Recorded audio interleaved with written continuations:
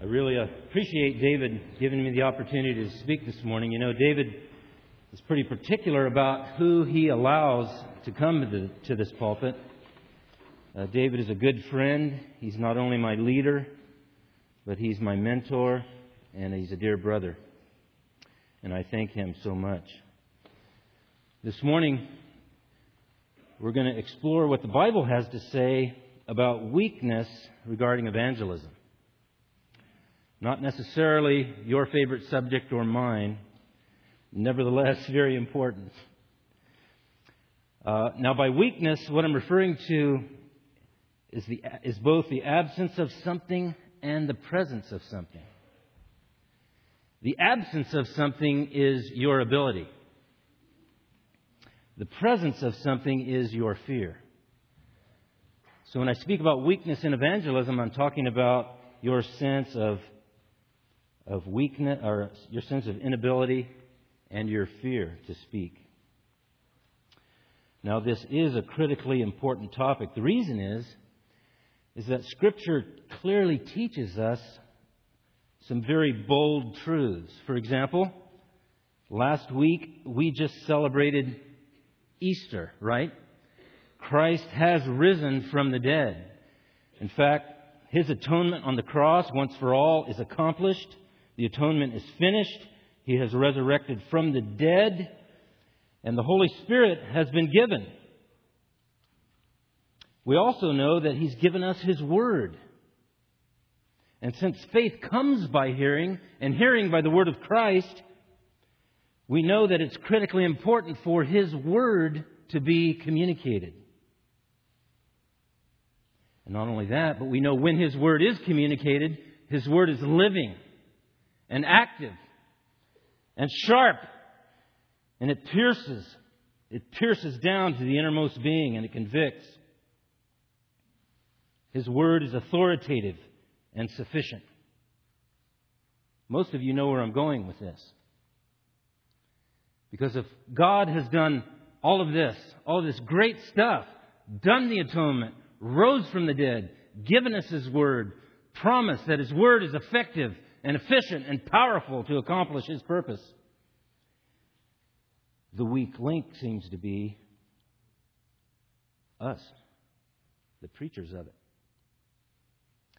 Some of us, in the secret of our heart, think that probably God made a mistake somewhere. God, how can you do this fabulous work of atonement and resurrection and then hand it off to people like us? God, how can you do that? Don't you know our tendency to fail? Don't you know how tremulous we get at the thought of speaking to other people?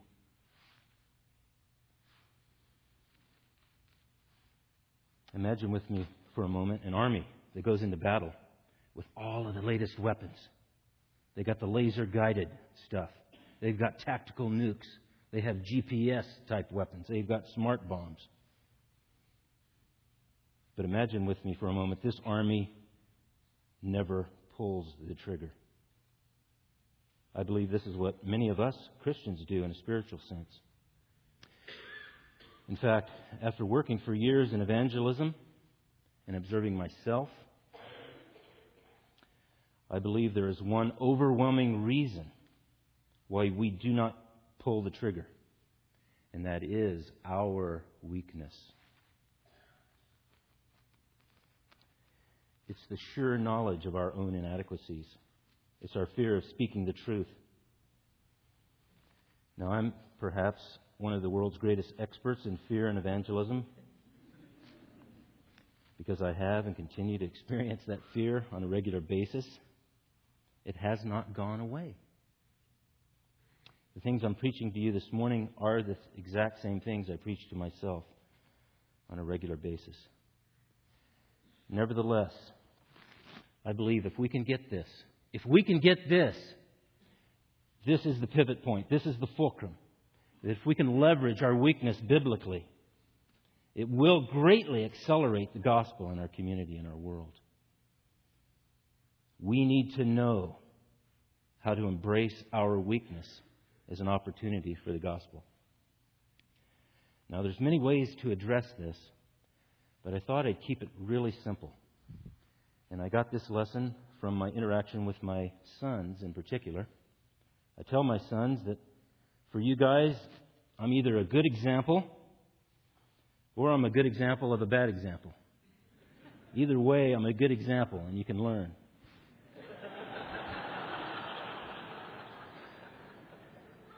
Now that's the tack we're going to take today. Because we're going to look at those who destroyed Christ first, the destroyers of Christ, and we're going to glean some important lessons from their bad example. And then we're going to look at the disciples of Christ. And hopefully by the end, you are going to realize that it is indeed your weakness, your very weakness, that qualifies you to preach the gospel, not your strength. Okay, so let's dig in. First off, I want to identify the destroyers of Christ. And I'm going to read from John chapter 11. The Scripture clearly lays it out who they were. John chapter 11, verses 47 to 53. And we're going to be zooming around Scripture quite a bit. I apologize for that, but have fun with it with me. Take some notes if you want to. Look at who these destroyers of Christ are. Verse 47. Therefore, the chief priests and the Pharisees convened a council and were saying, "What are we doing? For this man is performing many signs." Of course, they're speaking about Jesus. "If we let him go on like this, all men will believe in him. And the Romans will come and take away both our place and our nation." And look at verse 53. So from that day on, they planned together to kill him. The destroyers of Jesus in this passage are listed there in verse 47 as the chief priests and the Pharisees. Now we also know from Matthew 26, verses 3 and 4, that the scribes and the elders of the people are also put into that category. The book of Acts simply calls them rulers. So the people who plotted together to take Jesus' life were the chief priests, the scribes, the elders of the people, and the Pharisees. Those are the guys we're talking about. Now it's interesting to note that after Jesus' resurrection and ascension, guess who's still alive? At the birthday of the church, guess who's still alive? These same people. The same people.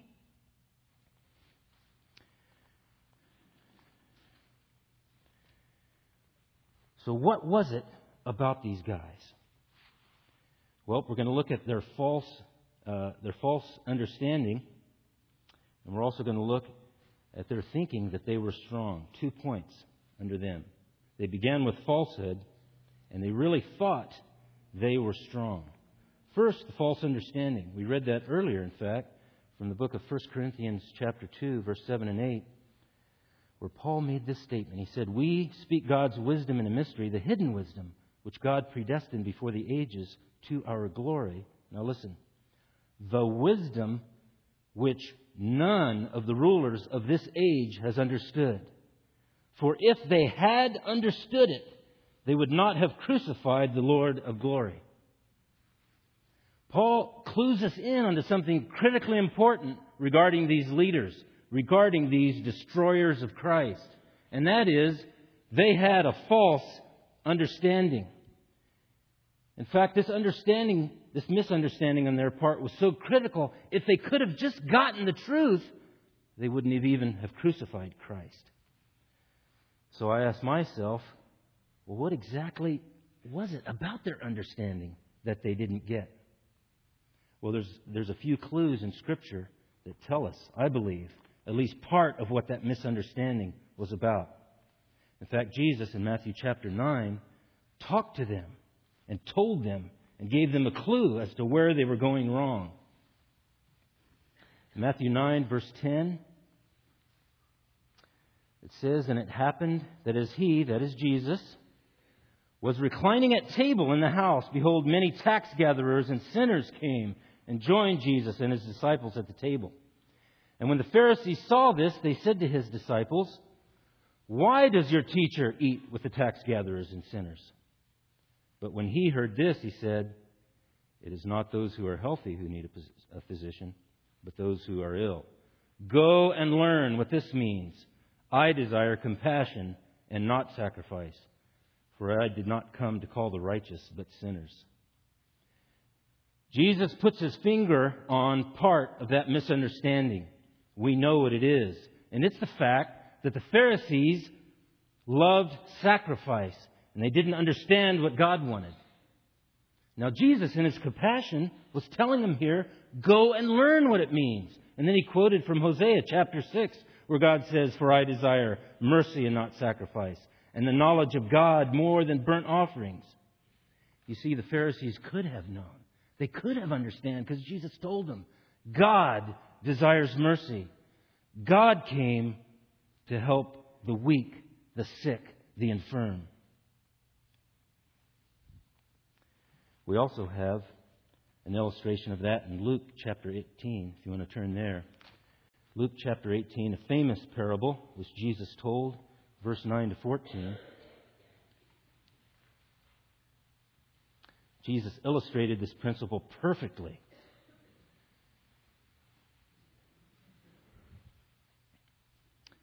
Look there in verse 9. It says, "And he told this parable to certain ones who trusted in themselves that they were righteous and viewed others with contempt. 2 men went up into the temple to pray, one a Pharisee, the other a tax gatherer. The Pharisee stood and was praying thus to himself, 'God, I thank you that I am not like other people, swindlers, unjust, adulterers, even like this tax gatherer. But I fast twice a week. I pay tithes of all that I get.' But the tax gatherer, standing some distance away, was even unwilling to lift up his eyes to heaven, but was beating his breast, saying, 'God, be merciful to me, the sinner.' I tell you, this man went down to his house justified rather than the other. For everyone who exalts himself shall be humbled, but he who humbles himself shall be exalted." Hopefully now you're beginning to get a glimpse of why your weakness is so powerful. If you know you're weak, if your inadequacies about evangelism cause you to shake in your boots, are you more like a proud Pharisee or like a humble and weak tax gatherer? The fact is, Jesus says clearly, he who humbles himself will be exalted. He who exalts himself shall be humbled. Well, notice with me also that these Pharisees, these Sadducees, these scribes, these chief priests and rulers also thought they were strong. They also thought they were strong. And I'm going to take you to the book of Acts. These guys had been in power for quite a while. They plotted together to have Jesus killed. They manipulated Pontius Pilate into doing the act because they didn't have the authority to crucify. And now they're still alive and they're still acting like the big boss. Look in Acts verse 4, verse 18.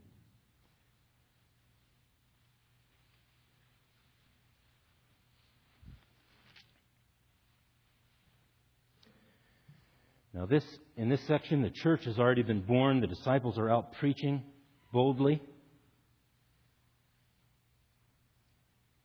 The Lord has been raised. Can you imagine that? Miracles are being done right before your very eyes.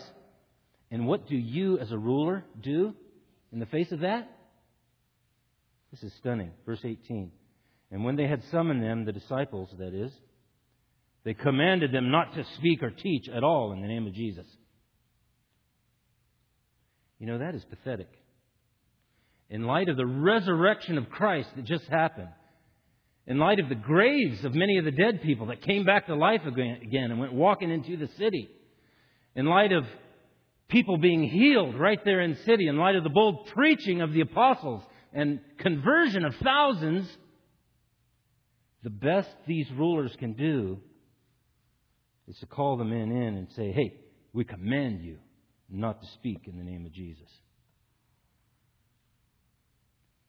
These guys were completely powerless and had no clue. Oh yeah, they thought they were strong. They had position. They probably had an office with a nice view. And they could get together and they could command soldiers to capture people and throw them in jail and beat them. They thought they were strong.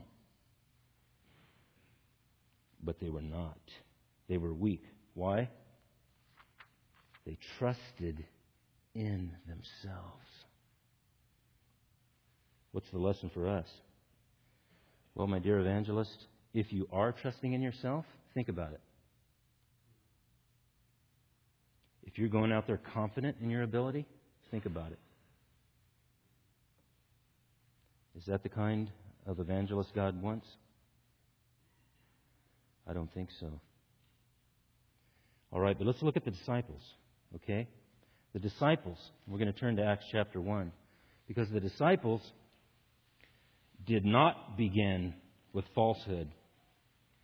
They began with truth. Now we're in Acts chapter 1 at the very beginning. And we need to understand this truth before we realize how weak we really are.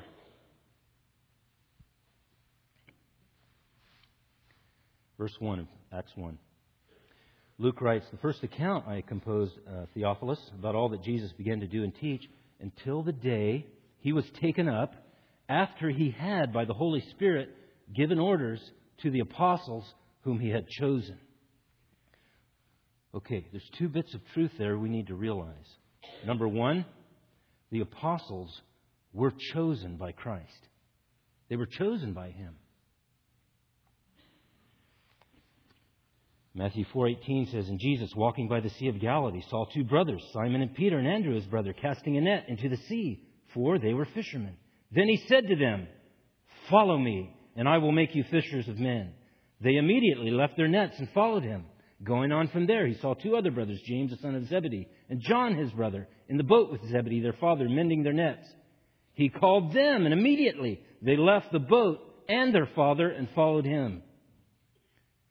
These were men that Christ intentionally and particularly called for a certain task, to make them into fishers of men, to capture men. These were His men. These were His guys. Before the Holy Spirit even came at Pentecost, these men were called. These men were chosen. But not only did they have a calling, they had a command. Look at that in verse 2. After Christ had, by the Holy Spirit, given orders to the apostles. Did He do that? Did Christ give a command to the apostles? You bet He did. You know the command. The Great Commission. Matthew 28:19 and 20. Go into all the world. Preach the gospel to all the nations, baptizing them in the name of the Father, the Son, and the Holy Spirit, teaching them to obey all I have commanded you. And lo, I am with you even to the end of the age. They had an amazing command. They had an authoritative command. They had a credible command. But that's not all. Look at verse 3 of Acts chapter 1. To these apostles and disciples, He also presented Himself alive after His suffering by many convincing proofs, appearing to them over a period of 40 days and speaking of the things concerning the kingdom of God. These apostles were called by Christ. They had been commanded by Christ, given a great commission by Christ, and now we see they had been prepared by Christ. They had been given many convincing proofs. Can you imagine the resurrected Lord walking with you side by side over a period, off and on, of 40 days, teaching you about the kingdom. They had incredible information. They had incredible training. But notice with me the fourth thing, okay? That they were weak. Look at verse 4. Gathering them together, He commanded them not to leave Jerusalem. Now that's an interesting command, isn't it? Not to leave. Of all the things to command, why would He command them that one? Well, I think it's obvious. They wanted to leave. These are guys that had a track record of failure. These are guys that knew the meaning of fear. These are guys that had denied Christ. These guys knew they were weak. Just to review for you a couple of scriptures. John 18:25. After Jesus had been arrested and taken away, Simon kind of followed along. John 18:25 says, "Now Simon Peter stood and warmed himself. The people around the fire said to him, 'You are not also one of his disciples, are you?' He denied it and said, 'I am not.' One of the servants of the high priest, a relative of him whose ear Peter cut off, said, 'Did I not see you in the garden with him?' Peter denied it again. And immediately a rooster crowed." Peter was not alone. In Mark 14:50, the Bible records, "They all forsook him and fled." All of Jesus' disciples knew the meaning of fear. They knew what it was like to be laying your life on the line, and they knew what it meant to run in sheer panic. Do you know that? Have you sensed that fear? Well, we can actually relate a lot to these apostles. Have we been chosen by God? You bet we have. No one can come to the Father unless the Father draw him. John 6:44. We have been chosen by God. Romans 8:28. For all things work together for them that have been chosen by God, right? And called according to His purpose. We have been chosen by God. God has a particular interest in each one of us believers. He knows you by name. He knows the hairs on your head. And He has called you to be His child. Well, do we have a command? Is the Great Commission for us as well? Absolutely it is. Let's turn there for a second. Matthew chapter 28.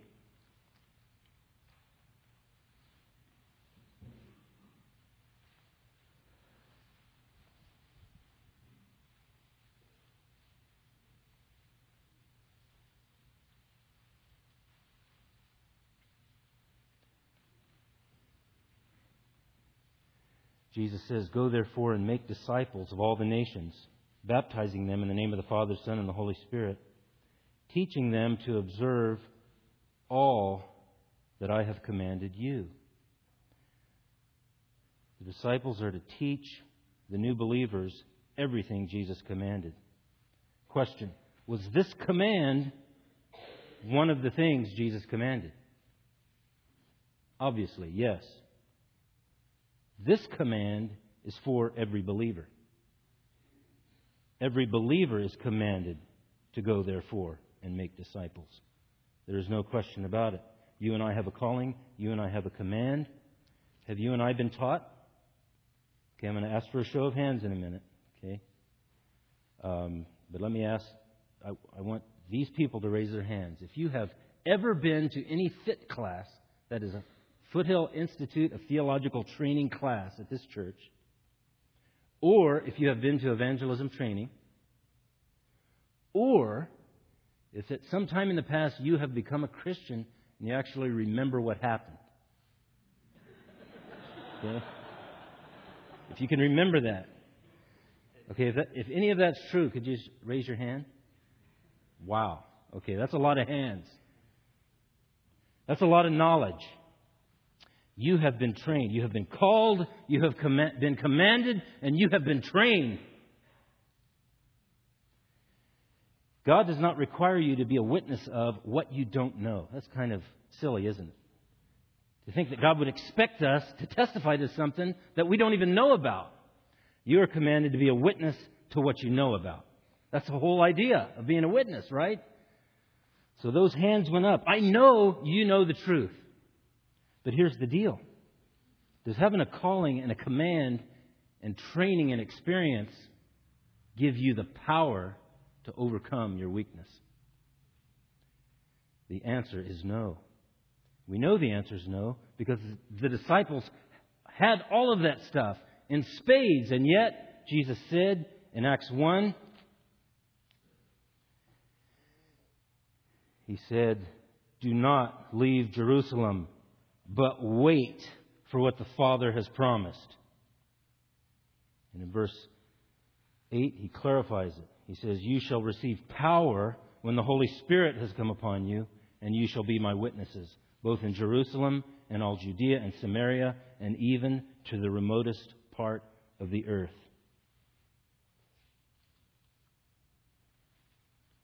Okay, so here's the deal. We have a lot in common with the disciples.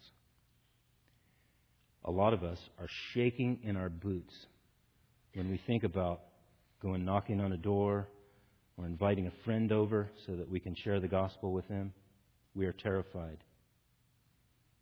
And yet, we have a calling, command, and the training to do so. Really, what we need is spiritual power.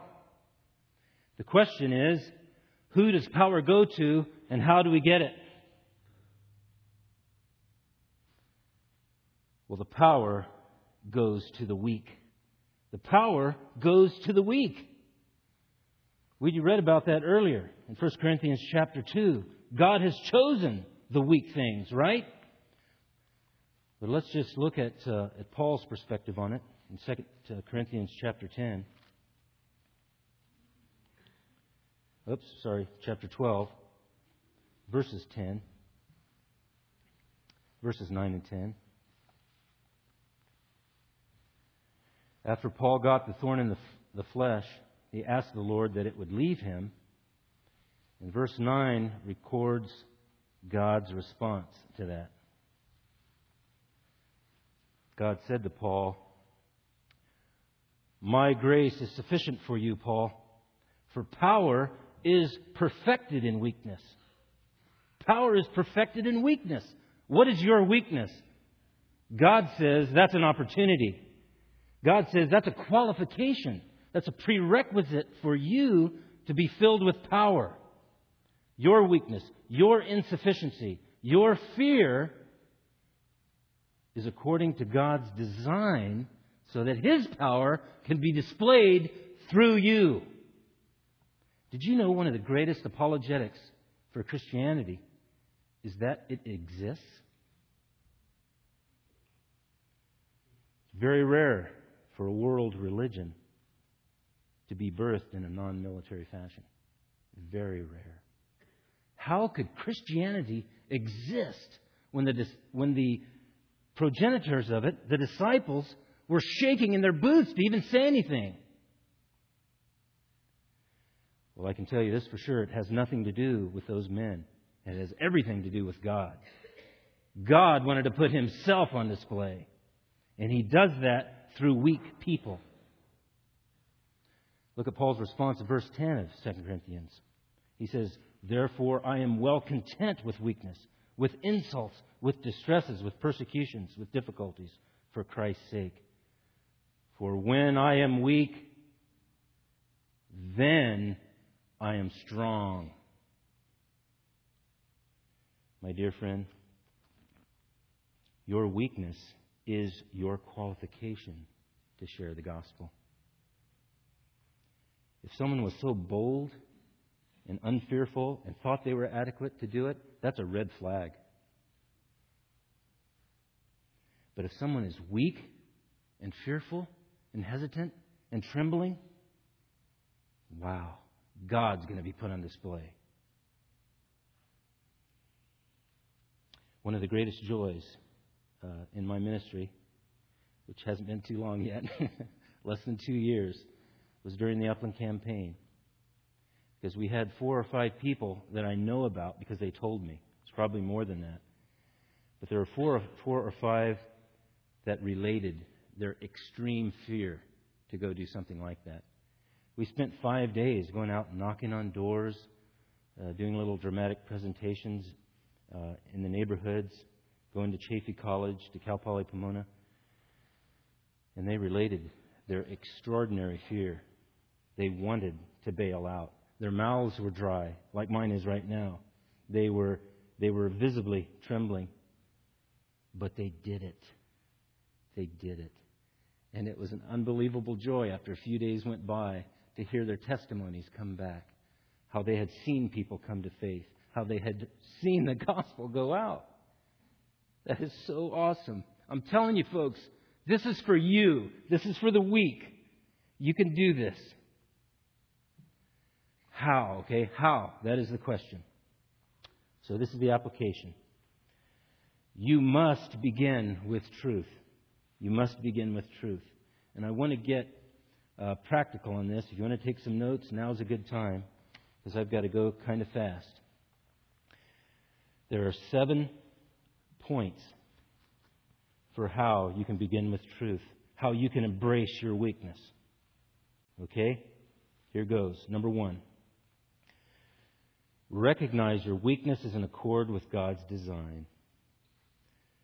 2 Corinthians 4:7 is the reference where Paul says, we have this treasure in earthen vessels, that the excellence of the power may be of God and not of us.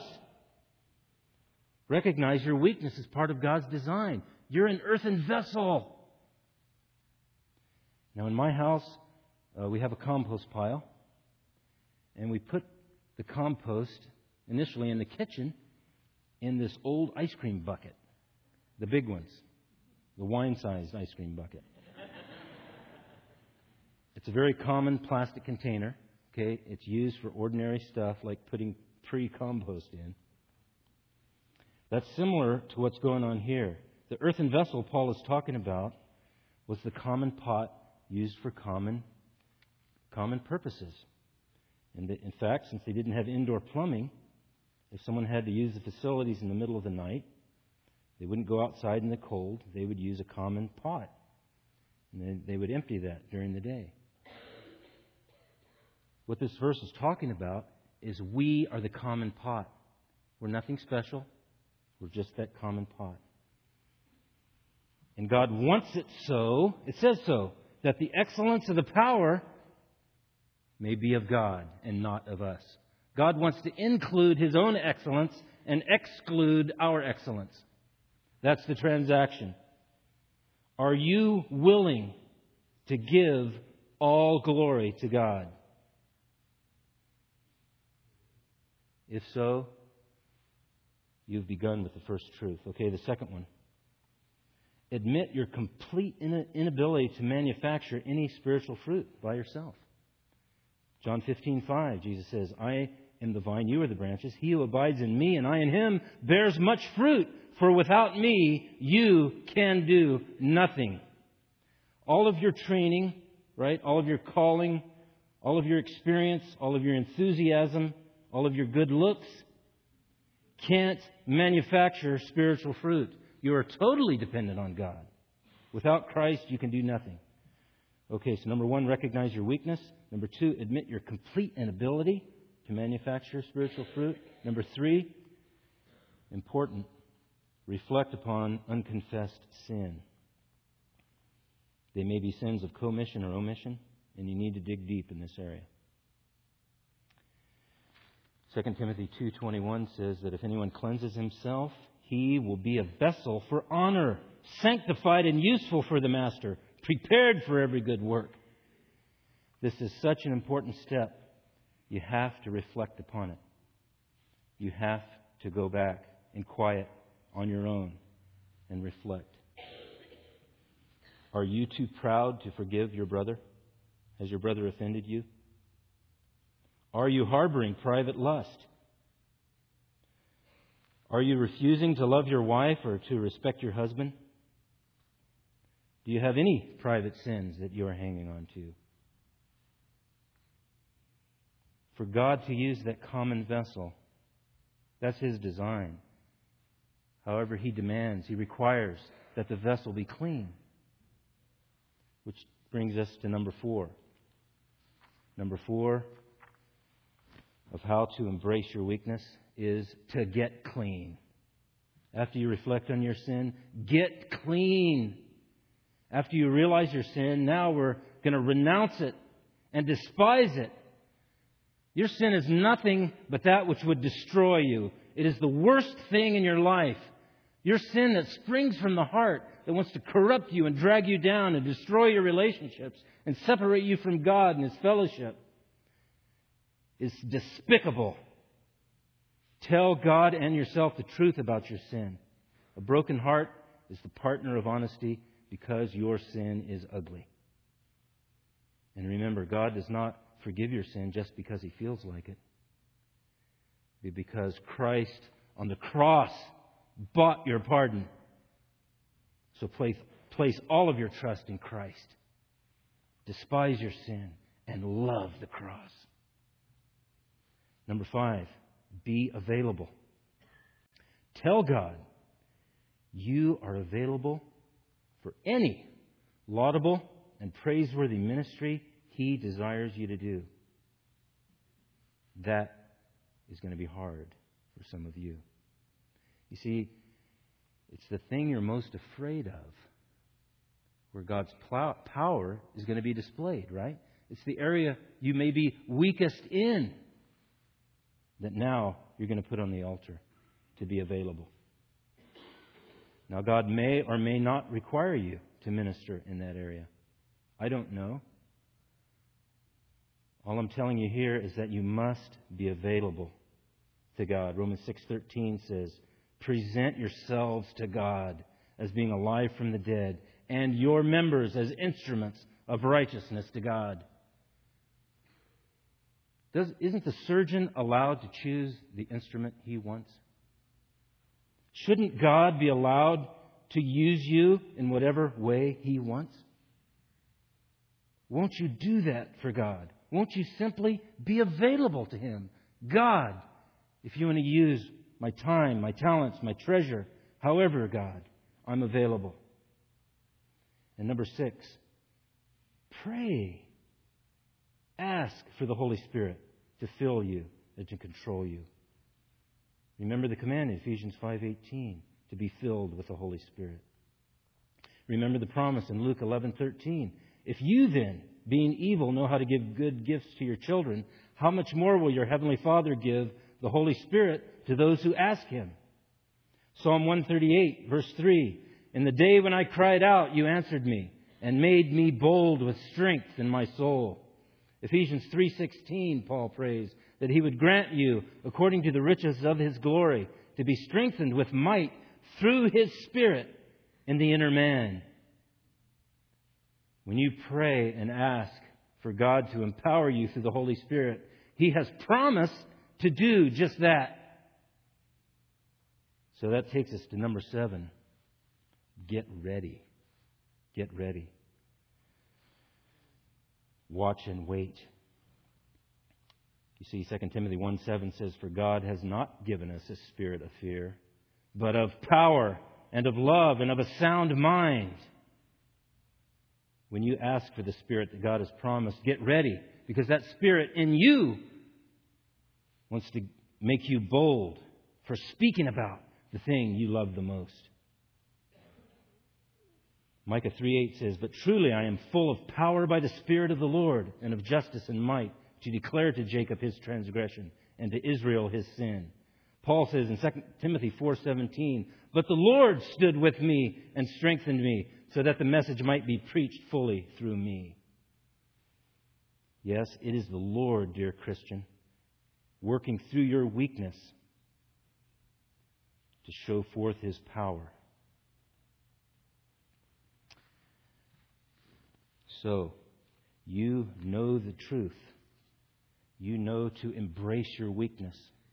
And you know how. But that's not all. One more thing. You must step out in faith.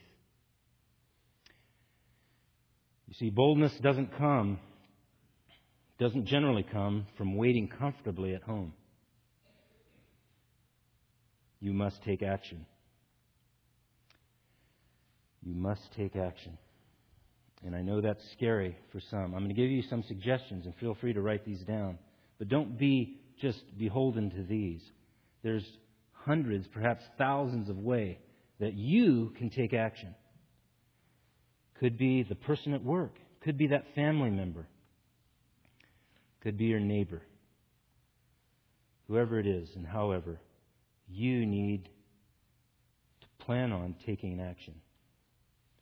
Now, here's a few that we have right here at Foothill Bible Church that you can get involved in. First, join the neighborhood prayer warriors. Every month we have 30 to 40 people from this body that go out knocking on doors, praying that God will allow us to meet with people. Well, there is a dedicated prayer team that meets during that whole time to bathe all of that in prayer. We would love for you to join us. It's the first Sunday of every month from 3 to 5 p.m. You don't have to sign up, just show up. If you want more information, talk to Doug Moody. Another idea is you could take evangelism training. Now, more training, we know, isn't necessarily the answer, right? But it is a step of faith. And in the training classes, we give you the chance to learn how to give your testimony in an evangelistic way. Learn how to share the Romans Road and to role play that. Another great opportunity. Or you can join the neighborhood ambassador team that does go out and knock on doors. If you're a student at Chaffey College, we're beginning a Christian club there. We need you and your participation in that club. We also have begun a ministry at Heritage Court and Heritage Park Senior Facility, where we're building relationships with seniors and praying for them and having Bible study with them. And you can talk to Candy Cook on that opportunity, and Sharon Bage. We also have right now a Saturday children's ministry outreach on Hope Street in South Upland, Northern Ontario. And we need workers for that. Just playing games with kids and building relationships with the families down there. That's from 3 to 5 generally every Saturday. If you're on campus at Cal Poly, get involved with Campus Crusade. There's a great ministry going. Here at Foothill Bible Church, we have an Awana Club, which loves to proclaim the truth of the gospel. Participate in that as a leader or as a child. Participate in our Easter and Christmas events, where we always want to invite all of our friends and family and neighbors. Your Oikos group can have a block party. A couple of you have already had those, and they report back that generally about 50% of the people invited on their streets come. A great way to meet your neighbors. Talk to the deacons about being an ESL teacher, English as a second language teacher. We need you for that ministry that is now in the planning stages. Pray about joining us in the Upland campaign, September 24th through 28th of this year. More information will be coming out there, but pray to God. See if that is something you'd like to do or that He would like you to do. Also, we need prayer warriors now for our church planting efforts. Foothill Bible Church, by God's grace, seeks to plant 4 churches in the next 8 years. Be in prayer for the planning. Be in prayer for those men. Be in prayer for the teams. And be in prayer for the lost.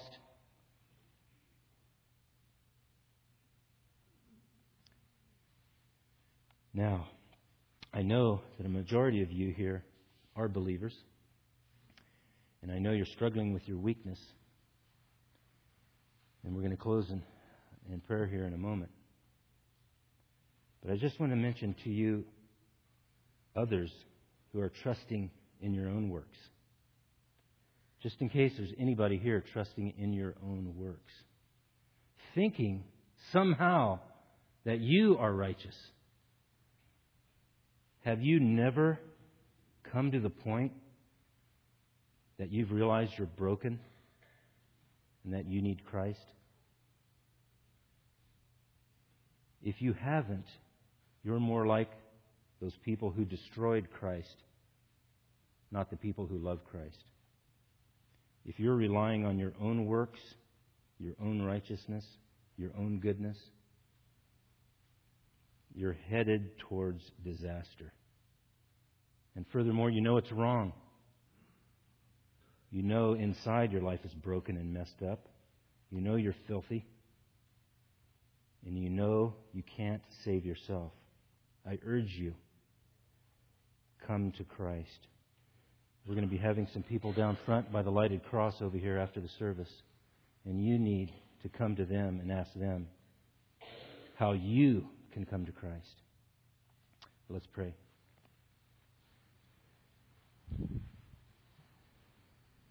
God, our Heavenly Father, thank you so much for your word. Thank you for your word which tells us so clearly that you are in control, that you design our weaknesses so that we must depend upon you. Oh God, work through those weaknesses. Now we ask you, in the name of Christ, our living Lord, give us boldness, strength in the inner man, so that we can praise you and proclaim you the way you ought to be praised. Thank you, Lord. We trust you and praise you and pray all these things in your name. Amen.